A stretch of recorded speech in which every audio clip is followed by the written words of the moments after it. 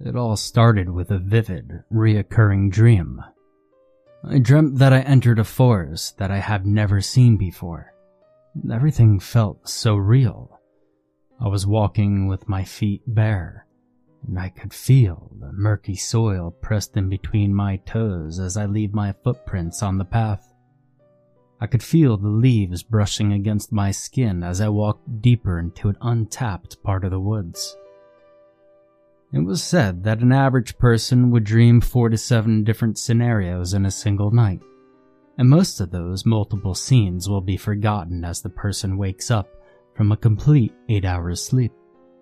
You will actually notice this happening, even if you couldn't remember it, or at least you would know that you had another dream aside from what you could recall. In my case, it was as clear as a conscious memory, as if I were merely recalling a scene that was etched into my mind for a long time. I could swear that I was only having a single reoccurring dream at the time. For several nights, I was in that same forest, crossing the same path, doing the same thing. And as this dream repeats, the scene gradually extends further. At first, I was just seeing myself tracing an unknown path, but as the dream lengthened, I was led to a hidden place where something terrifying was about to unfold. My mind is usually awfully occupied by the daily activities of my everyday life. The buzz of a noisy city that never sleeps, combined with my hardly reasonable salary as a bartender in a beat-down pub, were more than enough for me not to worry about something as unimportant as a mere dream. After all, sleeping was the only time I could put my mind to rest. I would have preferred to keep ignoring it, but it gradually became disturbing. As the dream extended further and further, it revealed what would come next to the scene that began as nothing more but an aimless stroll in the woods that I've never seen before. As I pedaled through this damp soil in this unknown wood, shoving off countless branches in my way, the path had gotten tighter and the bushes denser. Inside my dream, I acted as if I knew exactly where I should go, what I should do. I ripped off the layers and layers of vines blocking the way and forced myself in. I walked deeper and deeper as I cleared the way, and I found an entrance of a cave below the forest ground, hidden behind the dense layers of old tangled roots. And there were faint symbols etched on the stone that I didn't recognize. It didn't look like hieroglyphics nor Celtic, but rather something that looked more tribal and ancient. On the night that I first saw this cave, I woke up just before I entered it. At that point, I couldn't just shake off the thoughts of this weird reoccurring dream. I became curious with this cave in the ground behind the roots and the vines. I wanted to see what was inside. I wanted to see where it led to, and I kept on thinking about it even at work. The pacing of my dream was rather slow. Sometimes it would reveal new things, but most of the time it wouldn't. I've been having the same dream for weeks now, but that was just as far as it went at the time. In my attempt to forget about it, I engaged into a drunken conversation with one of the customers who sat at the bar. I needed to keep my head on in reality and stop concerning myself with something that wasn't real. Bert, an owner of a small studio not far from the establishment, invited me to attend an open house gallery that he just launched. I agreed on a whim, and we went there the night after. I came to this gallery so that I could divert my attention to something else aside from my dreams. However, it did entirely the opposite of my goal. As I walked around and viewed the paintings made by amateur artists who wanted to make a name for themselves, a particular painting gave me goosebumps as it fueled my curiosity about the place that I kept on dreaming about. You see, portrayed on one of the paintings was a small peak of a cave entrance behind an overgrown shrub. It had the same faint carvings of symbols on the stone similar to what I saw in my dream. I do not believe in a predestined fate. I do not believe in luck, and perhaps it was just an oddly convenient circumstance that I was invited into this gallery, saw this painting, and met the artist who created it. I asked Bert who did the painting, and he introduced me to Anna, who was there at the time. Needless to say, I immediately asked Anna what her painting was about, and her answer surprised me. She told me that, like me, she saw this in her dream. When I told her that I was also dreaming about the same thing, she didn't believe me at first, and even thought that it was just my weird way of trying to hit on her. But when I told her more about it, how it was a reoccurring scene, and how I got to the entrance of the cave, I could see in her face that she was quite perplexed about it. Everything that I said was the same with what she was experiencing during her sleep, especially how it felt more like a memory than a vivid scenery patched up by the things that we experienced in our reality. I asked her if there was anything she knew about the symbols carved on the stone, but she told me that she was just as clueless as I was. After meeting with Anna, I got more intrigued with the matter. She also probably felt the same. Needless to say, two individuals who didn't know each other having the same dream was far from ordinary. A couple of nights later, the dream extended once again. This time, I saw myself entering the cave. The light was barely illuminating the way, and the path inside was troublesomely rough and descending sharply. I could barely see anything, but it seemed that I know where to go. I was but an observer in my dream all this time, having a first-person view of someone who was headed somewhere. I could feel some unnatural etches as I ran my hands against the cave walls, though hardly visible. I saw that there were more symbols carved inside, similar to the ones at the mouth of the cave. In my inexperienced and abrupt assessment, I could tell that the symbols, although similar, were carved by different people. It looked like a language that a certain group or community once had, and they walked the same exact path, leaving their traces on the walls. On the same day when I woke up, I was already planning on going to the gallery once again, tell Anna about my dream. But in the middle of my shift in the pub, she came to me instead. Her dream that night also had the same pace as mine. She also walked inside the dark cave and saw the symbols on the wall. It was already strange that we were having the same dream, and it was even stranger that we were experiencing the same progression. However, there was one minor detail that was different in her experience. Anna told me that she could hear a stream of water inside the cave, which I didn't. We decided to exchange contact numbers so that we could update each other if our dream would progress further. A few days later, I received a message from Anna. Both our dreams haven't progressed yet, but she told me about something that she claimed I would find extremely intriguing. Ever since we met, she had been tirelessly searching for any information about our dream or what the symbols could mean. Pages after pages on different search engines, she looked thoroughly and was finally able to find one. She sent me the link to the site, and she was right. I was dumbfounded when I saw etches of the similar symbols on a blog.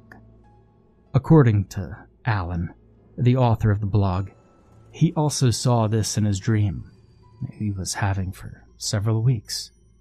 He put every little detail of his experience into words, and they were almost perfectly identical to Anna and mine. The only difference in each of our dreams was right after we entered the cave. In Alan's case, the roots and the vines extended further in. Anna's was the stream, and mine was the steep descending path. What was even more interesting, aside from the eerie similarities, were how much research Alan had put into the matter. He claimed that the symbols resembled the ancient writings of a small, uncategorized community that existed thousands of years ago. The references he linked to were trivial, to say the least. The very limited information available, which was way before people knew that the world wasn't flat, looked like nothing more but a fabricated history meant for conspiracy theories. It was just a bunch of hearsays that were handed down from generation to generation, exaggerated and distorted as the time passed. Anna contacted Alan and gave a schedule, which the three of us could meet. Oddly enough, Alan was also contacted by someone before Anna did, and this person also said that he had the same dream as ours. We decided to meet in the pub where I was working. When the four of us finally met, Anna was surprised when she saw the person that Alan was talking about. He was her distant cousin, Samuel. Aside from this meeting, they never really talked to each other before.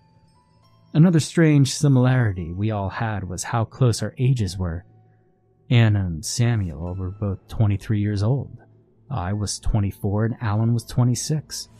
We all talked about what we have seen in our shared dreams so far, especially the slight differences that we had when we got inside the cave. But the most interesting one was Sam's. It seemed that his dream was slightly ahead of us three. Like ours, he entered the cave and noticed the symbols on the walls. The way he described it, the one he entered in seemed bigger. In my dream, the space was so tight that I could touch the walls on both sides when I stretched my arms, while in his, he said that the ceiling of the cave was too high for him to reach. The three of us entered the cave in our dream just recently. Sam, however, claimed that he had crossed the stream and was about to enter a chamber.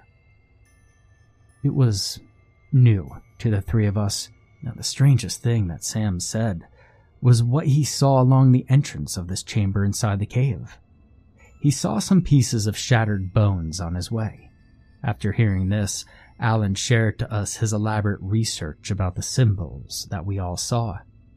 He still couldn't figure out what it meant, but he was guessing that it had something to do with the Nameless tribe's religious belief. It was common for ancient tribes to use the caves for their spiritual practices. They would either use these closed spaces to form altars or even store the bodies of their relatives who passed away. Alan thought that the symbols must be some kind of prayers for the dead. But the big question remained unanswered, and that was why we were all having the same dream. A day after our meeting, my dream progressed further. As I walked deeper into the dark cave, I finally surpassed the steep path, and below there it was even darker. I was finally able to hear the flow of water. A few moments later, I felt a cold, shallow stream passing across my feet. I kept on walking blindly into the dark until I saw a very minute ray of light on the opposite side. Samuel was right. Beyond the stream was an entrance to a chamber. But before I even reached beyond the beam of light and into the chamber's door, my dream for that night was over. Right after I woke up, I had 2 messages from Anna and Alan. They both arrived near the entrance of the cave's chamber as well. Like Samuel, Alan also saw some pieces of human bones along his way. It was really dark on the path that I took, and my legs were below the water up to my knees. I couldn't tell if I was stepping on rocks or pieces of bone. Anna said that she felt like it was harder to breathe on her end. It seemed that she was finally far below the surface as well. With what we have known so far, it looked like we were all headed to the same place in our dream. The only difference was the path that we took to get there. The space far below the ground had more than one opening, so it was easy to assume that the chamber had multiple entrances as well. I already expected that our dream had progressed at the same time, but what shocked me was the next message that Alan sent me a few hours later. He just discovered that his grandfather was a distant relative of Alan's mother. It seemed that Anna, Alan, and Samuel were all blood relatives. He asked me about my family as well, but there was nothing I could share. I was left in an orphanage and I grew up there. He was thinking that our relationship had something to do with what we were all experiencing. The only flaw to that theory was me. With that in mind, I decided to revisit the orphanage where I grew up in. Unfortunately, the person who took me in told me that I was just left at the gate when I was an infant. They didn't know the name of my real parents, nor seen the person who had left me there. All they had from my past was a knitted shawl that I was wrapped in when they got me. I brought the shawl with me and showed it to the others when we met. Apparently, Alan thought that the shawl alone might lead us somewhere. He said that the way the shawl was made might indicate where it was brought from. Since it was handmade, the style and pattern could be unique to the place where my real family originated. And if by any luck that one of them had the same thing as a kid and kept it, then our parents might have come from the same place, which would increase the chance that I might also be related to them as well. However, finding old things from their past wasn't as easy as we would have wanted. Anna apologized early on and said that she wouldn't have any way to help us in this matter because her parents got separated when she was a child, so everything she owned was from her life in the city. Alan had an issue as well. He was not on good terms with his parents. The way he talked about them, it sounded like he was bearing hatred towards them. He moved away from their house long ago and had cut communication ever since, saying that his parents' rules were suffocating him. Given the inconvenient circumstance, the only place we could look at was Samuel's. We went there and began the search, opening a bunch of dusty boxes stored in his attic. He was staying with his aunt. Luckily, she stored a lot of things that belonged to Samuel's parents after they passed away. Most of it were actually the belongings of his father's brother that they kept in his memory. Unfortunately, we did not find any shawl that resembled mine. The only things that might give us a hint were a bunch of old family pictures that belonged to Samuel's family. However, most of them were taken after they moved to the city. While we were searching, Samuel shared to us how his dream progressed, since his was one pace ahead of ours. In his dream, he walked a very long hall leading to the chamber itself. He saw more carvings on the wall similar to the ones along the entrance of the cave, and something else. I could see on his face that he was scared as he recalled what he saw in his dream. He said that there were images etched on the walls along with the symbols. He described it like he was describing other ancient portrayals of practices from early civilizations. There was a figure etched on the wall, like a god, surrounded by figures of people on their knees as if they were worshipping it.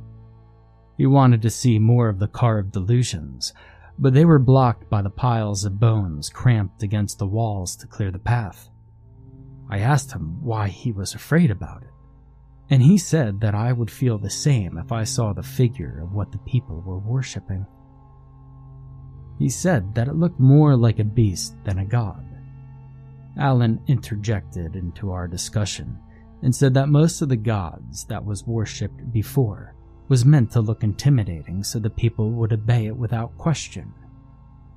And as Samuel and Alan were arguing, Anna lifted up an old picture and said that she could recognize where it was taken. They asked Samuel's aunt about it, and she said that it was a bus station that was probably out of commission ages ago. It would have been easier if her aunt knew more about their past.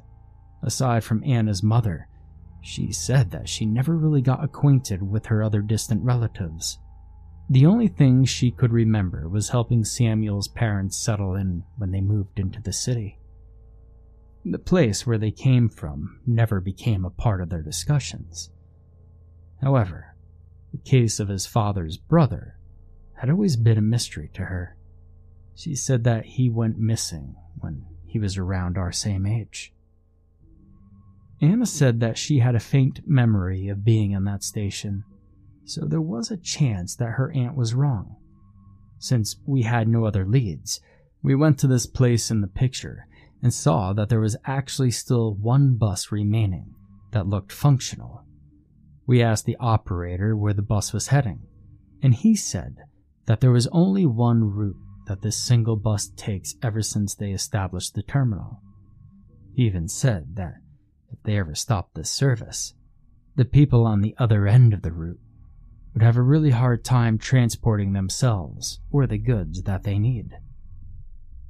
Now, it was actually pretty silly to think that we went on our way just because of a strange dream that we were all having, but the things that it linked into was enough to convince me to go along with it.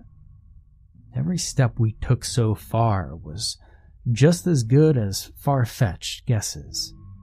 From my shawl to the picture, to a ride to a place that none of us knew. But even so, it would be nice to know where my real parents came from, whether they were dead or alive. If there was a very slight chance that this trip would get me to know more about them, well, I would take it. The dream just gave a way for the four of us to get acquainted with each other. At that point, I was already thinking that my parents might actually had a connection to theirs. Along the trip, I asked the others why they were all doing this. It seemed that Samuel just wanted to spend time with Anna, even if he didn't want to admit it. Anna had an artist's perspective about the matter. She was already into superficial and strange beliefs before all this began, so digging deeper into the situation was her natural response. On the other hand, Anna whispered to me that Alan believed that the place we were dreaming about might actually be an actual place where we could go to. And if that was the case, we might uncover something bigger than we realized. It took roughly 5 hours before we made it to the terminal on the other side. The place was nowhere near welcoming. There was only one person there, a tradesman of the only village residing in that remote area. He was there to pick up goods that the bus transported with us. Luckily, he was kind enough to give us a ride. We were actually more fortunate than we thought. The road wasn't meant for casual travelers. Aside from not having a distinct path, it was practically a deserted barren land where no one could shelter. That was one of the reasons why we were surprised when we entered an area with a very dense forest. The contrast between the dry land that we passed along the way and this gorgeous evergreen forest where the village resided was night and day. But despite of the healthy nature, like an oasis of a desert, the vibe of the village itself was rather dreary and oddly quiet. I assumed that the only people who could live there would be those who could hunt food for themselves. It was obvious they weren't used to outsiders, since everybody we passed turned their heads twice to have a good look at us. The community looked really small, so they probably knew each of their neighbors well. Needless to say, none of us had ever been here before. We all grew up in the city, surrounded by the most convenient ways of living. We walked around until someone finally approached us instead of just staring. The old man asked us if we had a place to stay. We weren't really planning on staying, but he said that the bus only arrived at the station once every 3 days. He introduced himself to us as Gerald and offered us to stay in his home for a fee, and so we had no other choice but to agree. He toured us around, not that there was actually anything interesting to see, but just for the sake of showing a friendly gesture to us, unexpected visitors. After walking around aimlessly, Gerald prepared a meal for us. He was living on his own, so he was probably glad that he had company for the night, even though we were total strangers, or so I thought. As we were eating, Gerald shared to us how hard, simple yet peaceful, the life was living in this small, isolated village. He was actually funny and a bit of an eavesdropper, sharing the rumors about the other households that didn't really concern us. Along the conversation, Mr. Gerald started mentioning family names that he would relate to his jokes, and Alan heard one that was the same with his. We all just laughed it off as the old man said that it would be impossible that Alan could be related to the family that he mentioned. Little did he know, we were there to actually figure that out. That was when Anna decided to show him the old picture that led us here, and I also pulled out the shawl that it was wrapped with when I was left at the orphanage. After seeing those things, Mr. Gerald's cheerful expression suddenly changed. He looked shocked and quite alarmed. He asked us why we went to this village, and we finally told him our true motives. We didn't plan on hiding it anyway. We were just waiting for the right time to say it. However, we did not expect Mr. Gerald to react in such a way. He looked spooked and went mad for some reason. As he stared at the picture, we introduced ourselves properly, and the three of them mentioned their surnames. He asked Anna how she got the picture and how I got the shawl. But before we even explained to him about how we all met each other, he bluntly told us that we shouldn't have arrived to the village. And when we heard the reason why, we were all flabbergasted and terrified. Based on a very old tale that was passed down from generation to generation, this thick, healthy forest surrounding the village did not exist before. There was a story about the first settlers on the place where the village now resides. They were said to be a small tribe that were direct descendants of a very old community. This unnamed tribe were members of other clans who wandered through the desert and met each other amidst their ferocious battles that lasted for days. In order to survive the harsh challenges of the dry land, they called a truce and decided to help each other instead. After this part of the story, it went from vaguely feasible to incredibly irrational. The story said that out of desperation, the tribesmen begged some god for help, and this entity came to their aid. With the help of this god, a wide and dense forest suddenly appeared in the place, which used to be completely lifeless. This also being placed with animals in the forest and provided a stream. By doing so, the tribe was able to survive against the odds. The life within this area was sufficiently sustained and flourished in a way that they see it today. But sadly, this healthy land came with a hefty price. Despite it being far from any threat against other more dominant groups, there was a reason why this tribe remained small. The god required sacrifices in exchange to his kindness. The story said that the tribe was comprised of 4 families as a whole. In exchange for the land, each of the family was required to give them one of their children. In appreciation for this god's miraculous aid at their worst time, the 4 families faithfully complied to his demand. Since this tribe was originally formed by the clashes of different clans, it was unavoidable that they would soon disagree with one another. So they decided to reside in different areas near the forest. Each of the 4 families decided to build their own communities. But despite their differences, they all worshipped the same god who saved them all from thirst and starvation. They built a temple for him in the heart of the forest, and for every 20 years, all the 4 families were required to sacrifice one of their children to him. Unfortunately, the next generation came, and one of the 4 families refused to obey their god's demand. And so, in his wrath, the almighty being destroyed most of the green land and killed most of the tribespeople.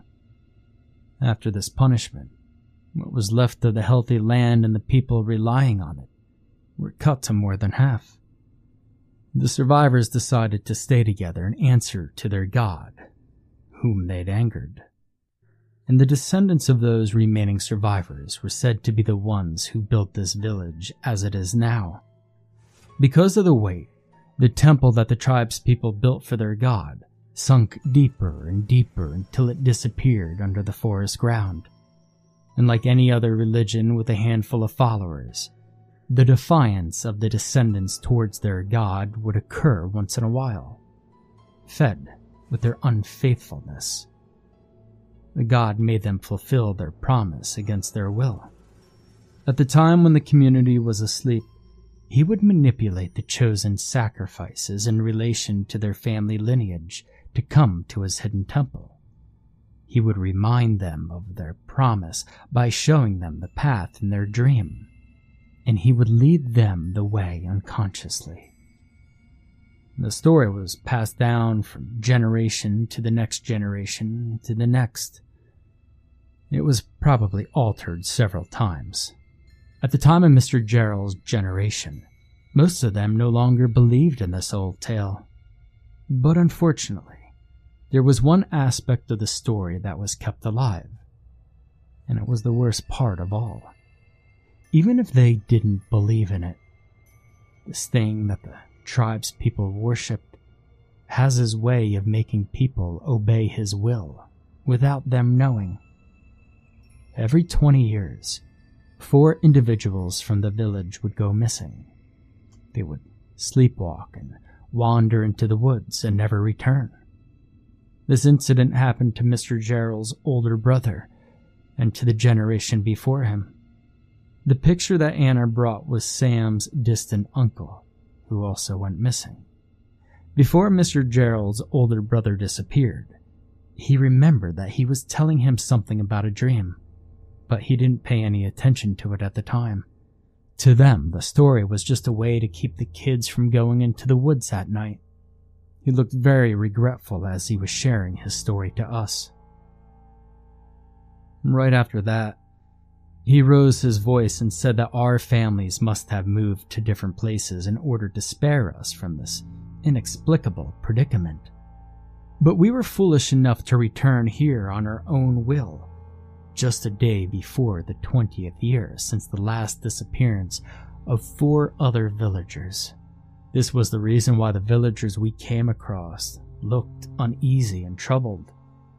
It wasn't because outsiders like us suddenly appeared, but because 2 decades had passed, and they knew what was about to happen. We wanted to get away from the village right then and there.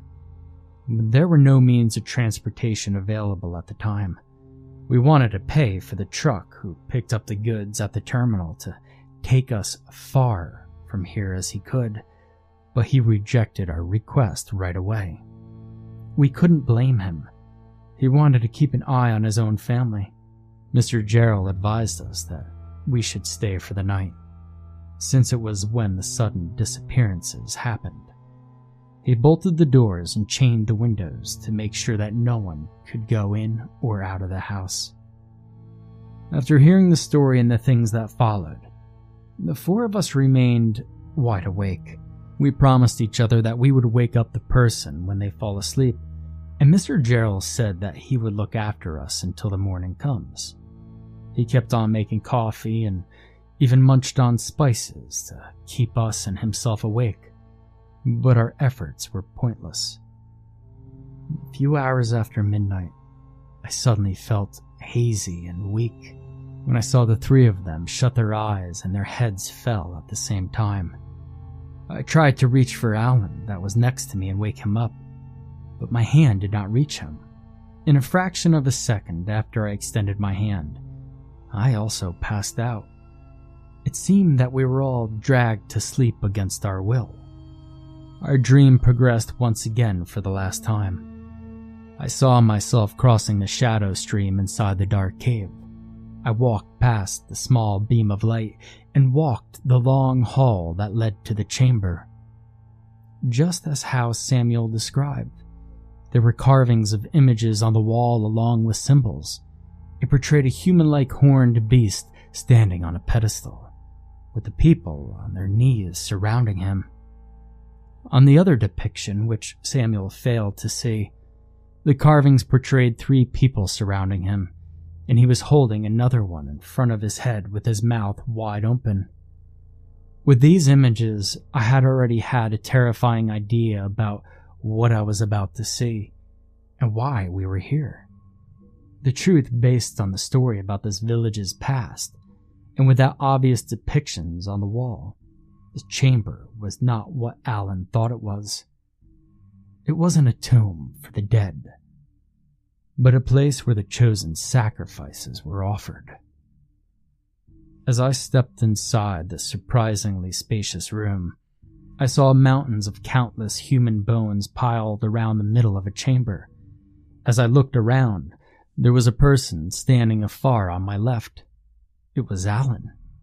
And on the other side was another person staring right at whatever was behind the tall piles blocking my view. It was Anna. As the 3 of us stood far from each other, I noticed a very strange sound coming from the center of the chamber. From the ripping of the muscle and skin and the breaking of bones, I could tell that it was the sound of flesh being torn to shreds. After this disturbing sound, I heard a subtle grinding of teeth munching on thick meat. I wanted to shout to Anna and ask her what it was that I was hearing, but there wasn't any sound coming out of my mouth. I was completely terrified since I already have an idea of what it was without even seeing it. Out of fear, I actually didn't want to see it with my own eyes. I battled through my consciousness to force myself to wake, but the dream was like a stubborn nightmare that I couldn't shake off no matter what I did. As I did what I possibly could do to open my eyes, the scene right before me was not changing. As I was able to finally take hold of my consciousness somehow, I was overwhelmingly bewildered by what lied right before me. I suddenly found myself inside the same exact scenario in my dream, standing afar from Alan on my left and Anna on my right. We all arrived inside the chamber, coming from different sides, but I couldn't see Samuel.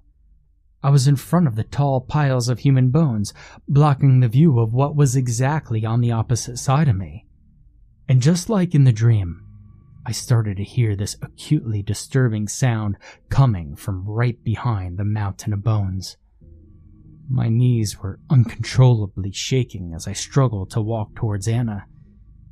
The corner of my eye, the source of this deeply distressing sound, was gradually revealed to me as I passed the piles of human remains that blocked my view from the side where I came from. I didn't want to see it. I didn't want to see him. I was already extensively horrified as it was, and I might fall on my knees out of fear alone if I actually laid my eyes on him. But as much as I wanted to avoid it, the tears in Anna's eyes, despite her blank and motionless expression, had led me to look where she was staring at. She looked like she was still unconscious, even though her eyes were open. And yet there was something that was making her cry despite of her unconscious state.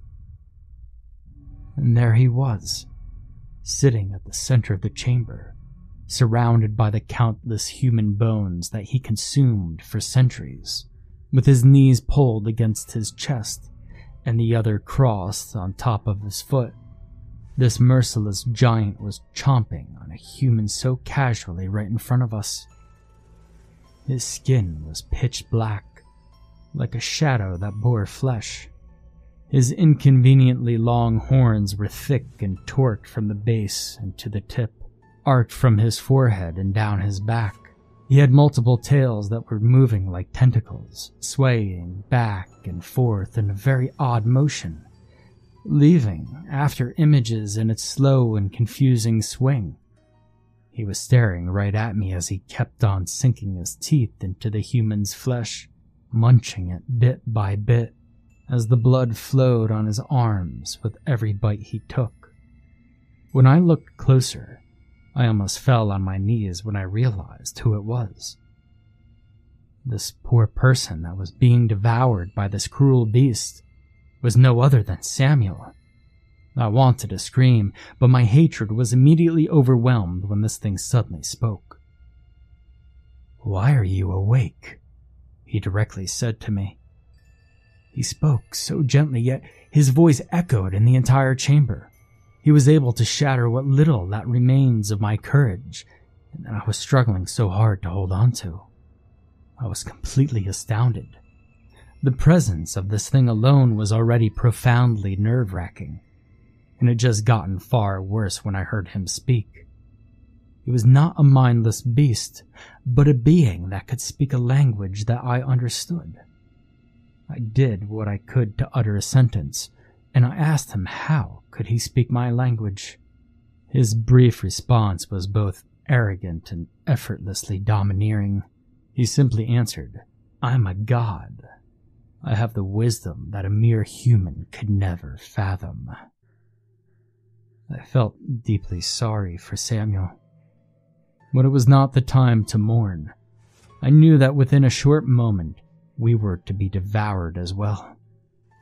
I grabbed Anna's shoulder and shook her as hard as I could, but it wasn't enough. I slapped her face really hard until she finally got back to her senses.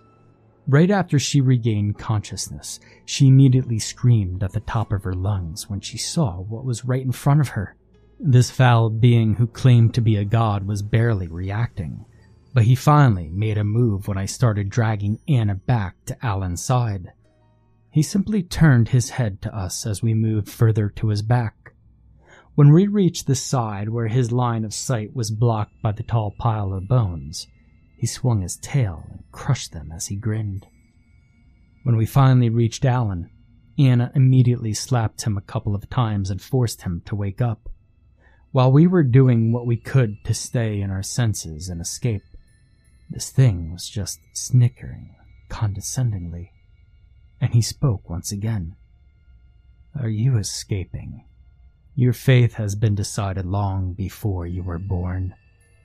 You're all here because this is where you should be. Submit yourselves to me.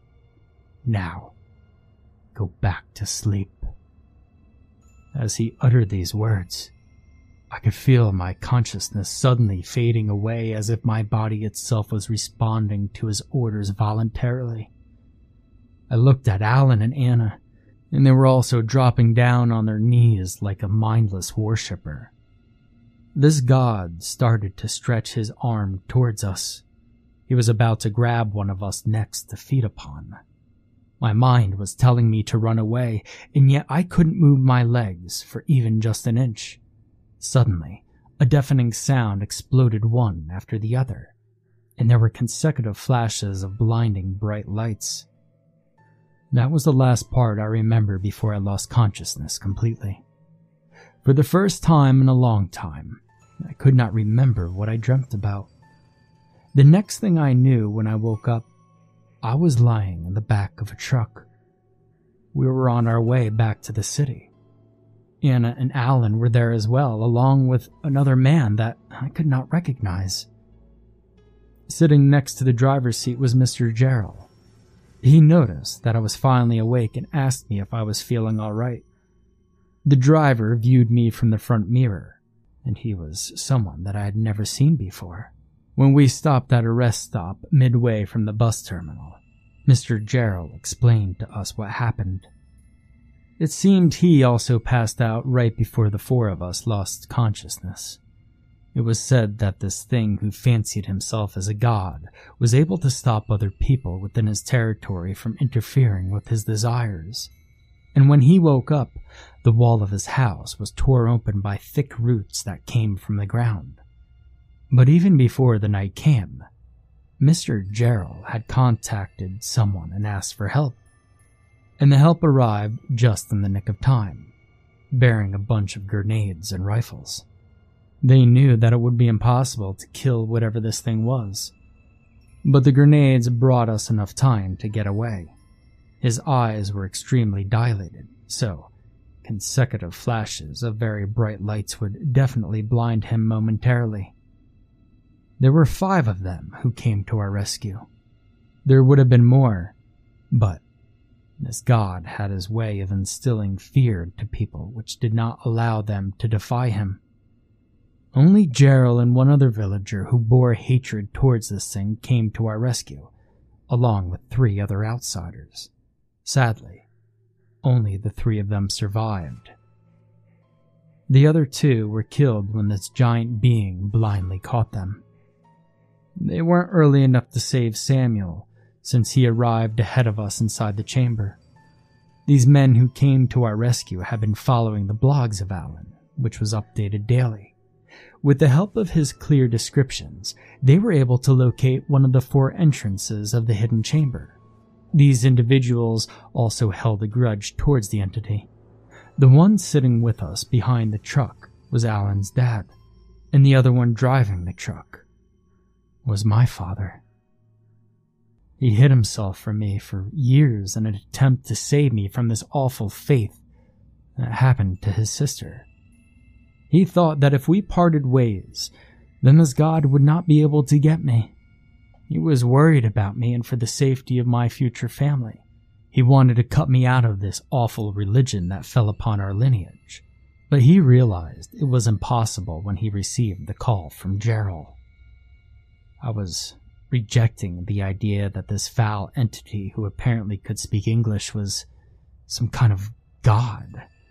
However, I could not come up with any explanation of how we could have walked into his chamber for him to eat us. It seemed like we unknowingly behaved like mindless sheep and were controlled like mere puppets. The moment that we set foot into the village, we were already ensnared in his trap. All of these coincidences that occurred were oddly in his favor, as if he was playing with us in the palm of his hands the entire time. We were extremely fortunate that an unexpected help suddenly came to our rescue. But unfortunately, not all of us were saved.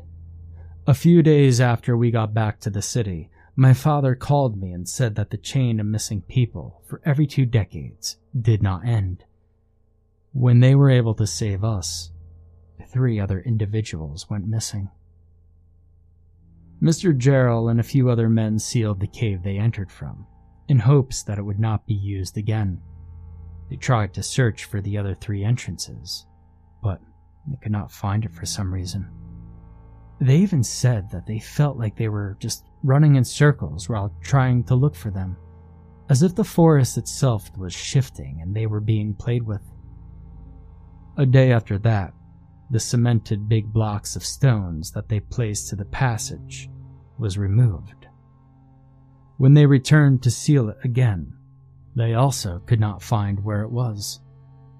The 3 of us, Anna, Alan, and myself, were spared from our awful fate, but the safety of the next generation in our lineage is still questionable. Trying to cut us out of this curse was proven ineffective. So we have to face this terrible thing again, 20 years from now.